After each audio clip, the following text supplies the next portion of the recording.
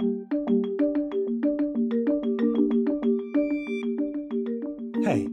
and welcome to On Opinion, the Palia podcast. I'm Turi Bunte. We live in opinionated times. Culture wars, identity politics, polarization. Everyone has an opinion. But do we know where our opinions come from? Do we know why we think what we think? In each episode, I'll talk to experts across all disciplines to help us understand the nature of opinion, how we form ideas, why we argue, and what that means for society.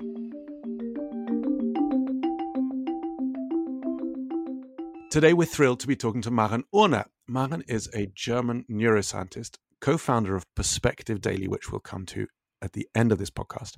She's the best-selling author of Raus aus der ewigen Dauerkrise, which I'm told is almost perfect German pronunciation for coming out of our permanent crisis. And she's a professor in media psychology at the University of Applied Sciences in Berlin.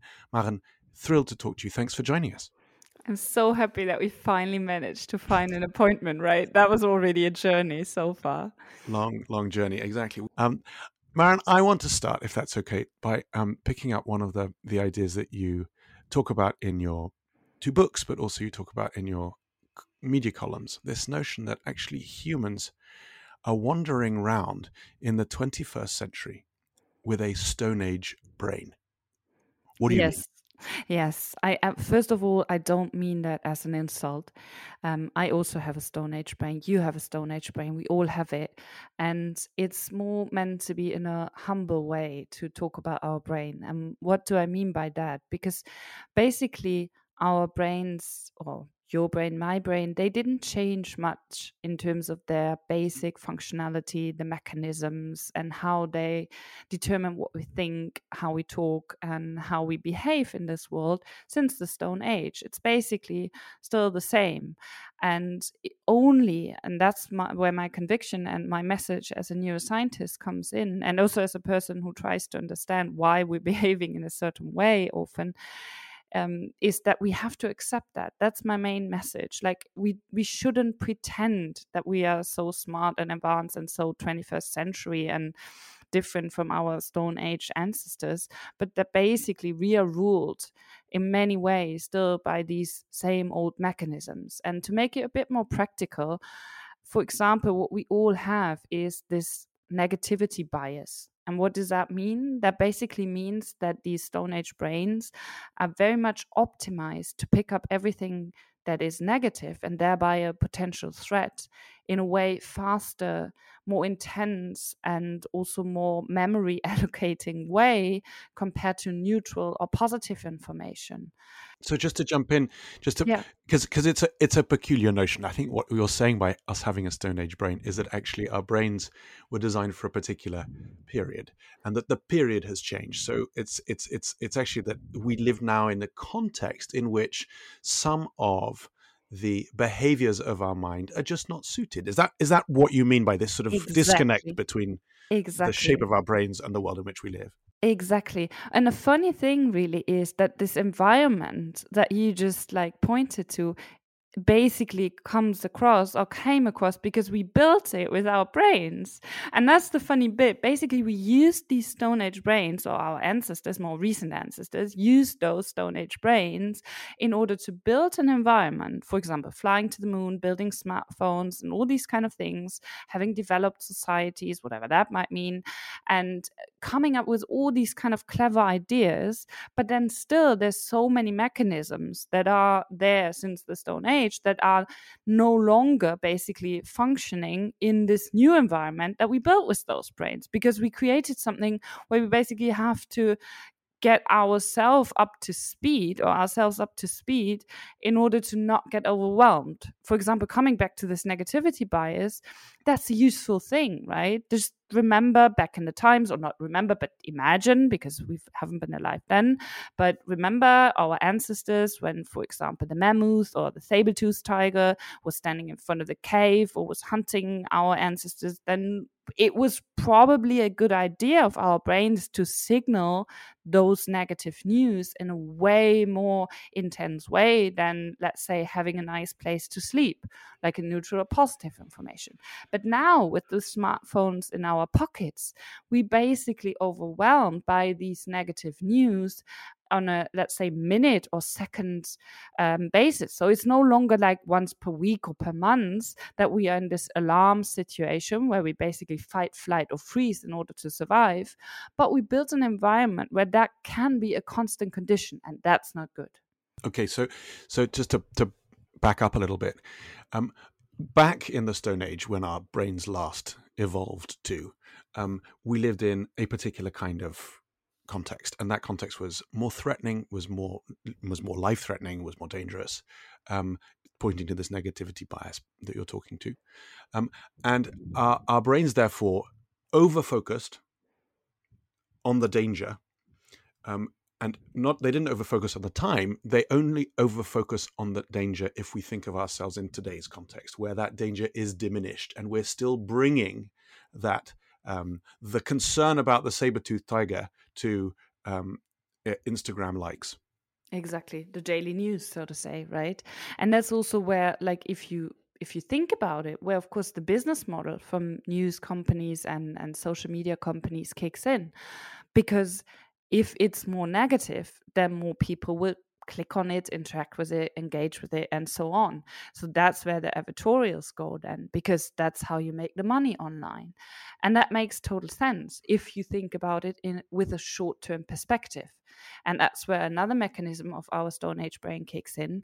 We are basically more optimized for short-term thinking compared to long-term thinking. So the challenge really is that we have to organize us and our society and our living together, so to say, in a different way, where we take more, let's say, attention or put more attention to long-term questions. For example, coming back to the negativity bias, what does really help me to understand how the world functions? What are actually really good news that help me to understand and then thereby interact in a proper way in this complex world with all the information available? But also when it comes to the bigger challenges of our times, like the climate crisis, we definitely need a long-term perspective and go away and finally eventually leave this short-term thinking, for example, from politicians, but also from media companies and other companies dealing with fossil fuels and other things. Okay, amazing. So we've established this negativity bias. Too many saber-toothed tigers in the past means that we focus too much on the bad stuff today. 2, short-term thinking as opposed to long-term thinking. It's much easier for us to focus on that famous phrase, the urgent rather than the important. Where does that come from? Take us back to our caves. Why is it that us humans have this propensity to think short-term rather than long-term? Again, this is a good mechanism in order to make us survive, right? I always ask people, like, okay, what do you, if you imagine, like in new philosophy, we like to have these thought experiments, right? So just if you all try to imagine we are our brains now. So we just put ourselves into our own heads, right? And we are comfortably sitting, lying, or whatever, relaxing in our head now. What's the most important task that's at hand for us as being our brain? We have to keep this organism that we are sitting, lying in, alive. So, of course, it's more important, let's say, in a cost-benefit analysis, to think short-term first and foremost, because if we are dead, nothing else literally matters. You're laughing, right? It's so simple, but it's so true. And if you start, I always say, like, if you put on your glasses with this understanding, and you look at the world and your own, in quotation, stupid behavior, and here I mean your and all our stupid behavior that we sometimes have, right? Like from eating the unhealthy food to making bad decisions when it comes to relationships or other things, right? That's always the short-term thinking. It's always at least partially involved. And that's just our brain trying to protect us, trying to keep us alive. And that's what we have to understand and then be a bit more humble about it. So what are the other key things that you've teased out as a neuroscientist thinking about the ways in which we express ourselves today? What are the other features of this Stone Age environment and the ways in which it shaped the brain that we still carry today? Yeah. There's plenty, but maybe one of the important ones that I love to highlight is our habitual thinking. So basically, the habits that shape our not only thinking, but also our behavior, or maybe even more important, our behavior. We are habit beings, so to say. And again, first, maybe start with the question, why is that the case? What is our brain doing when it's doing something in an automatic way, not putting much effort or thinking into our behavior? Well, again, I try to invite you and all the listeners to take a place in our head, in your head, in their heads, and imagine, okay, so now your most important task is to keep this organism alive. How do you do that? Well, by a topic that's very, very much discussed at the moment from a different angle, saving energy, right? That's the main mechanism, because you never know when you get food again. And just like to put a number on it, 20% of our energy use is used by the brain, even though it's hardly 20% of our weight. Right. I haven't seen a human being where the brain takes up 1/5 of the weight, right? It would look pretty funny, I guess. But I guess the message becomes clear, right? It's an enormous energy consuming thing in our head, with approximately 86 billion cells, by the way. And that takes energy. So it's, of course, good advice if you lose as little energy on something that's not important. And by creating habits that are done in an automatic way, so you have some capacity free in order to do other things like listening to podcasts, doing politics, working, having sex, enjoying life, eating, whatever, right? Like, do the things where you really want to pay attention to. So approximately 90 to 95% on an average day, we act out of habits. We don't think much about it. And that can become tricky. Again, now, 21st century, if we create habits that are not good, especially not good in terms of long-term thinking or long-term survival, then we have to change those. Like, we have to change those on an individual level. And here I'm talking about obesity, I'm talking about smoking, drinking, not moving enough, all these things that we do because we get used to, let's say, a lazy lifestyle or supposedly easy lifestyle, which, as we all know, right, rationally, we are very much aware of that it's not healthy for us, but it's still tricky to change. And on a societal level, we created so many habits that are not healthy for us as individuals, but also especially not healthy for us as a species in terms of long-term survival on this planet. If you look at today, what, from your perspective, are the kind of key features of 21st century society which jar with the brains that we're carrying around inside them? That's a good question. You've talked about plenty, for example. Yeah, We talked about the fact that we have access to food, we have access to sugar, for example, in all contexts. Our bodies and our brains, as we all know, are designed to store that as much as possible because, as you said, you never know where your next meal is going to come from when you're an early Homo sapiens. So we know there, for example, there are all sorts of health issues which are sort of derived from the problem of a Stone Age brain in a 21st century world. But what else in a either media context or political context or relational one? I find it really tricky to like pinpoint like one or two most important ones, because for me, of course, they're always interconnected. Like, that's usually the challenge, just to put this like for 1 second on a meta level. It's always tricky to find, let's say, a linear thought, because in my head it's always a network.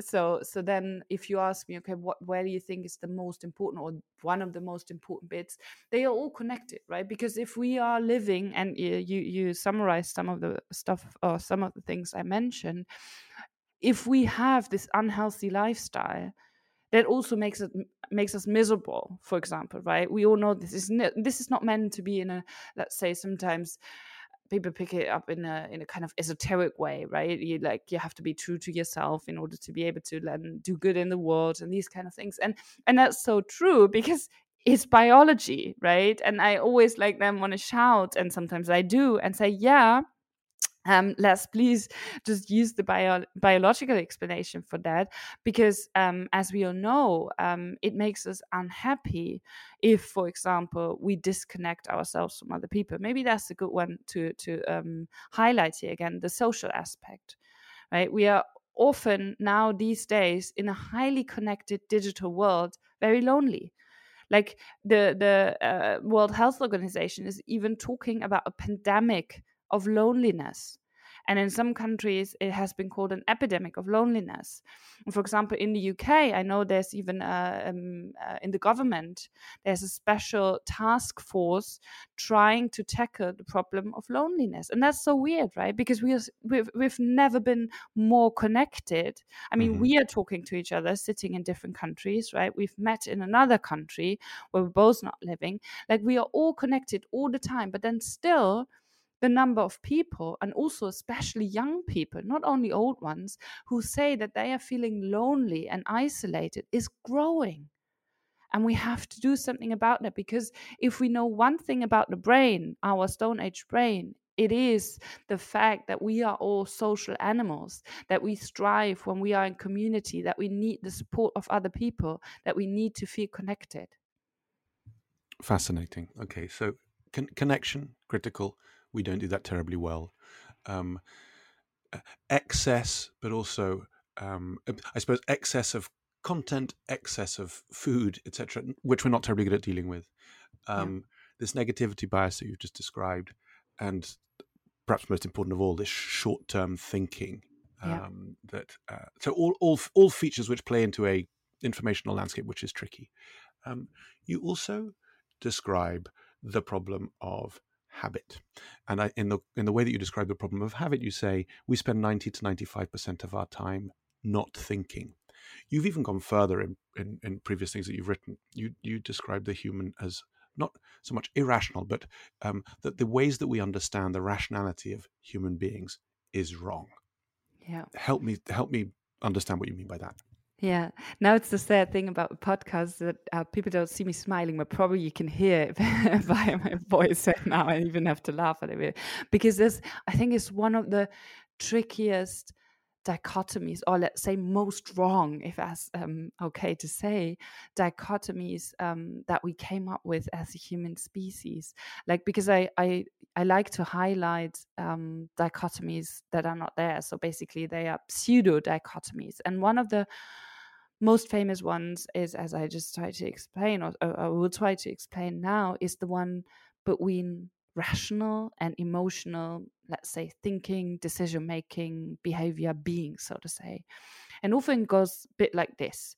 There's the rational side, and that's the side where we weigh arguments against each other, where we maybe even come up with a pro and con list, and we ask other people what they think is best, and then we try to make a very smart and well thought through decision.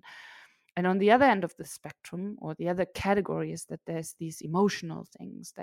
They are highly irrational, to use the opposite of the rationality, and they are more, let's say, not thought through. They are faster. They are really out of some kind of weird mechanism that is sometimes overruling our rational thinking when we behave in certain ways, and are controlled by things like anger, fear, or maybe also happiness, or being in love, or something like that. Like, people being in love often called irrational as well. And this dichotomy couldn't be more from the truth than anything else. And why is that? And it's not hard to understand. I'll try to summarize it with a few sentences why I think it's so wrong to think about it in this way. Oh, and by the way, often it's the case then that the rational side is more the male side, and the emotional is more related to female decision making. It's also interesting, and more like the rational is the strong male dominant part, and the emotional is the weakness, like, don't show emotions because that makes you weak, right? And there's some female part, like boys don't cry. That's basically what I'm referring to here. This is almost like sorry to interrupt, it's almost like a sort of a folk philosophy here, isn't it? That we have this, when we think of thought, we think of the brain, the emoji as a little brain or a thought bubble. When we think of feelings, we think of the heart, Yeah. as if these two things were A somehow different. separate We entity. know that Yeah. feelings do not exist in the heart, but yet we keep on talking about it in that way, and we don't. Yeah. And we also know that thought is also profoundly embodied, and yet we continue to Exactly. think about the brain in that way. So Exactly. it is this folk philosophy which does have a quite impact, sort of has proper impact on the way we think. It has, and it's now I have to go. I have to pick this up because that's one of my messages. How I put this false dichotomy into action, or try to highlight that it's wrong, is whenever we use the heart reference in the language, and there's plenty of incidences like where we use this heart metaphor as something related to feelings. I now these days use the brain. So whenever somebody says like, oh, I'm so, like in German, for example, you have the expression herzlichen Dank, so that you really thank somebody from the bottom of your heart, right? I would say, oh, thank you from the bottom of my brain. And then people go like, oh yeah, she's the new scientist, right? But then I can start the discussion because they see how omnipresent this brain metaphor that you just highlighted is also in our language. And now coming to the explanation why I think it's wrong is just because what you already said, right? We all know, if we are really honest, that it's all connected. There's only this one body. Of course, we have a brain, but the heart, basically, it's a muscle. To be true, it's a muscle. It's a very important muscle. It keeps us alive, but it's nothing more than a muscle. All our feelings are in our brain, and also, of course, we feel it in our whole body. But the main dominant, let's say, center is our brain. And now, even taking it from the, let's say, more important perspective of the philosophical question, is there anything, and also the pragmatic question, is there anything like a rational and an emotional decision? No. Why not? Because whenever we make a decision, we have to have certain preferences. If we don't like something more than something else, we can't make a decision, right? If I ask you, please put your signature here, and I put 2 pencils in front of you, one is blue and one is green, you have to make a decision based on your preference. There's people who have damages in their brain where basically higher cognitive functions and emotional processing is taking place, and they are really, really unhappy guys. It's mostly men, actually. I haven't heard about a woman who has this condition, but anyway, like they can't pick up. That's why I use this pencil experiment here. They can't pick up a pencil any longer to put a signature because they don't have any preferences. So it's these brain areas where everything comes together. You can't just say, okay, it's emotions or it's higher cognitive capacities. And why is that so important? Because only because we have preferences, we can make decisions. Now what's the question? What are our preferences based on? Well, of course, they are based on values. And what are values? They are based on emotions. So putting this together, those 3 steps, we can only make rational, in terms of having a preference, decisions, goal-oriented decisions, because we have values, and values are determined by our emotions, our feelings, our preferences. So every so-called rational decision is always emotional, because if we don't have any values, any preferences, any emotions, we can't decide anything. So there's some corollaries here, which is that that this Cartesian notion of reason is unfindable. We are embodied minds, and we are not just embodied minds; we're deeply emotional minds as well.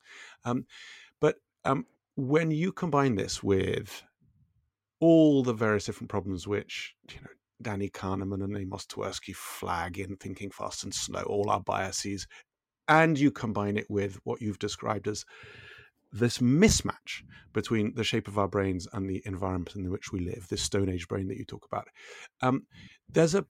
it sort of surfaces a question, which is, if humans are actually incapable of being rational as individuals, do our big rational projects make sense? And I suppose the big one to jump into, given your interest and ours too, is, does it pose questions around democracy? Does it ask whether humans are in fact able to take the best decisions for themselves? Does it put all our collective rational projects sort of under scrutiny? Yeah.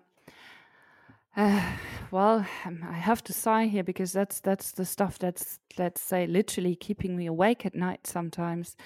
Sometimes more, sometimes less, depending on my mood. Because that's really the question, or let's say, box of questions, so to say, that are at the brain of our future, right? Another one, the heart of our future. I see what you did there. I'm going to put this into action for the rest of the podcast, I assure you. But like, that's really the most important bucket, right? Like, in terms of it involves, that's why I say bucket, because there's several sub questions involved there, like how do we organize ourselves and how do we organize us as a group. And then depending on what level we are looking at us, it could be, let's say, a family, it could be a couple, it could be a town, a country, and then of course the most basic level, or the most connecting level, the humankind, our species, right? Where do we go from here? And I think it's really, really important. And I think that's also the only chance we have, if we want to have a future on this planet, is really to ask this question in an honest way. What would be a rational decision? What would be the direction we want to go to? And I'm purpose using the word would, or the, let's say, grammar that puts this into let's say, hopefully a bit thought-provoking, but hopefully also making everybody's listening think, where do I want to go? What would be a rational decision for me in my different roles? And I just highlighted a few groups that we are sometimes more, sometimes less feeling connected to, right? Like, first of all, the relationship with ourselves. That's the one we have all our life. So please take that serious. And then all the relationships we have in terms of family, friends, but also as citizens and habitants and all these kind of things. And then really asking this question in a more honest way, what would be rational? And here I think it's really important, like, once we hopefully not forget, but kind of overcome this false dichotomy between rational and emotional, asking the question, okay, if we want to have a future, a good future, a future that's worth living for many people on this planet, then we can ask the question, what would be rational decisions in order to get there? And then it becomes a completely new, not completely new, but in many ways new, let's say, process in terms of our communication, and then hopefully also in terms of our decision making, because then it's no longer most important who's winning, losing, or if we talk about politics, which party is gaining or losing seats in parliament or whatever form we are organizing the government in. But it's really becoming a question of what will be the best for most of the people. And this might sound very, let's say, I don't know, naive. Maybe it is naive, but maybe we have to ask these naive questions in order to get a bit more detached from our habitual thinking that, for example, politics are in a certain way, right? It's all about power grabbing, and people on top, they do whatever they want anyway, right? That's not going to get us any further. Like, I always say, change by design, or ask the question, change by design or disaster. How bad does it need to be for us in order to be naive and really question our habits? And habits here really also involve, for example, political structures and societal structures and behavior and thinking on those levels. How bad does it need to be before we change things? And we see, for example, the results related to the climate crisis, to changing environment due to our behavior, to our habitual behavior, comes it to, let's say, mobility, or talking about food production, talking about energy production, where we see, hey, this is no longer working. We need to change. How do we deal with them? What can we best do to at a personal level and a political level, counteract some of those key flaws? Yeah. So in my most recent book that you so nicely pronounced in German, Raus aus der ewigen Dauerkrise, so leaving the perpetual crisis behind, or the eternal endless crisis behind, I developed a concept that I call dynamic thinking, which basically is a counter strategy to the static thinking that our Stone Age brain often like lures us into, basically. And the dynamic thinking comes with 3 main ingredients that I then, let's say, on several pages, I describe in more length and depth. But basically, to summarize here very quickly, the first ingredient is asking ourselves, and also then in groups, including politics, more often, what for instead of against what. And what do I mean by that? When we train our brain, and thereby creating new habits, into a way of asking and thinking and behaving in a way where we always put first and foremost where we want to go to, what we want to achieve, and thereby creating a future-oriented perspective, we create a completely different dynamic compared to what we often experience now these days, when we try to argue against something, when we defend ourselves, when we defend our views, when we finger point to the people groups and whoever has done something wrong, the scapegoat search and all these kind of things. It's always backwards oriented. But if we ask ourselves what for, we are looking forward, and we also involve our most important capacity that we have as a human species, which is our imagination. And that really separates us from all other species on this planet. And of course, John Lennon already knew it, singing about imagination in his most famous song, but it's really true. It creates a different mindset, it creates a different thinking. And you ask about whether we can change our thinking. Yes, we can, by using this first ingredient. And then the second ingredient brings it more to the communal level as well, by redefining groups. What do I mean by that? Often now we define groups, and our Stone Age brain loves to define groups because it also keeps us alive, like looking who's good or bad. And we often define groups by concentrating on what separates us from other people. So I could say, you are a man, I'm a woman, right? We could say we have different nationalities, and we will find plenty of things that separate us, and thereby we could create 2 groups between the 2 of us. But we could also ask ourselves, what connects us? Is there, let's say, the smallest or tiniest common denominator between us? And one thing would be, for example, yes, we both went to the International Journalism Conference in Perugia. Yes, we are both interested in how we can create a better future. Yes, we are recording a podcast together, right? These things where we can redefine groups, and where we find something that connects us. And why is that important? Because if we feel connected to somebody, we put more trust into that person, we listen longer and more intense to that person, we even would trust that person with more money, like we would invest more money in that person. So it's also like economically, or let's say traditionally economically, interesting as an interesting aspect. And that brings us to the third and last ingredient of this dynamic thinking, which I like to describe or summarize as, we need to tell ourselves new stories, or different stories, and different stories that are more true when it comes to our true nature.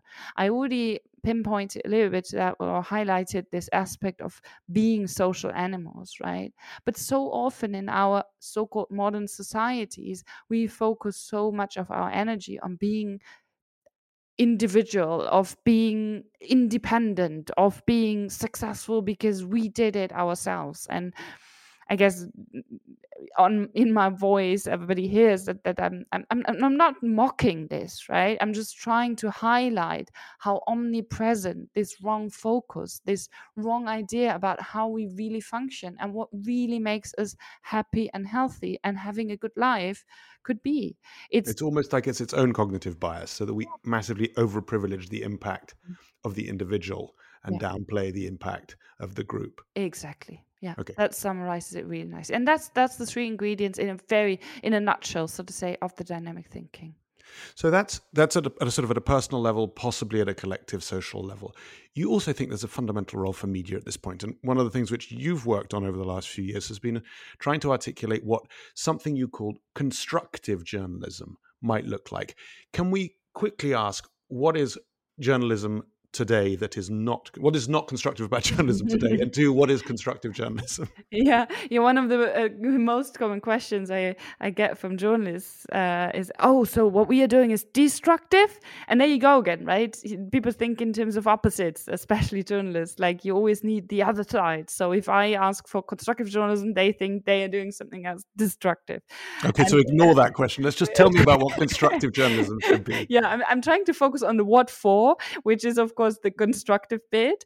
So what is constructive journalism? It's by now actually an international movement or international, let's say, area in journalism. It's not something I came up with. It's something I kind of can say that we brought to Germany because it was less popular there a couple of years ago when we started our own online. So when I say we, I mean me plus some other highly motivated people. We started our own online magazine called Perspective Daily that you mentioned in the beginning.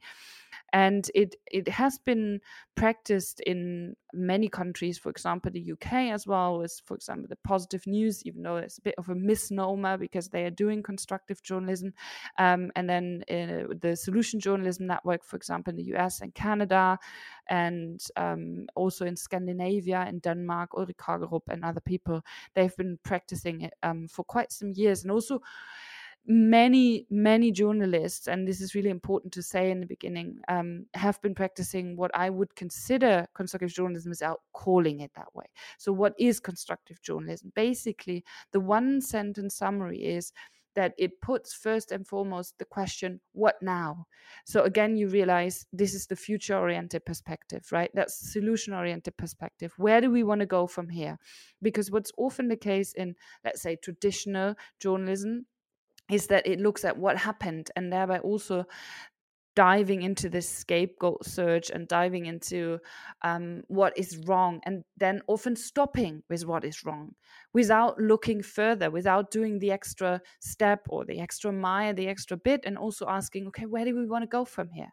And again, this creates a completely different mindset in the people who then consume the media if they are also shown all the voices, all the organizations, all the people who are already working on the future, who are already trying to come up with solutions, or maybe already came up with solutions and are already putting them into practice, and asking this question of the what now in their daily life.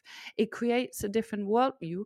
It leaves us no longer, which is often the case, in this learned helplessness with the traditional media, but it creates something that we call in psychology self-efficacy, because people also eventually get the idea, well, if they can do it, if people really can do this, maybe I can do that too.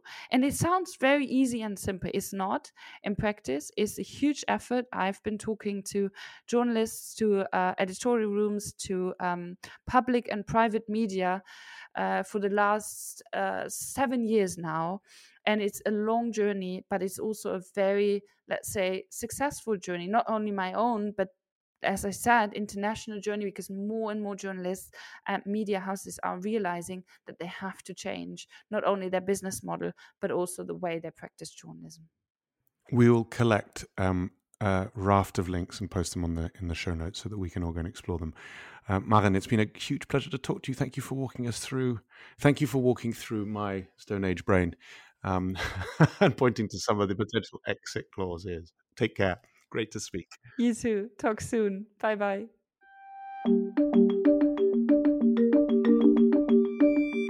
That was On Opinion, the Parlia podcast.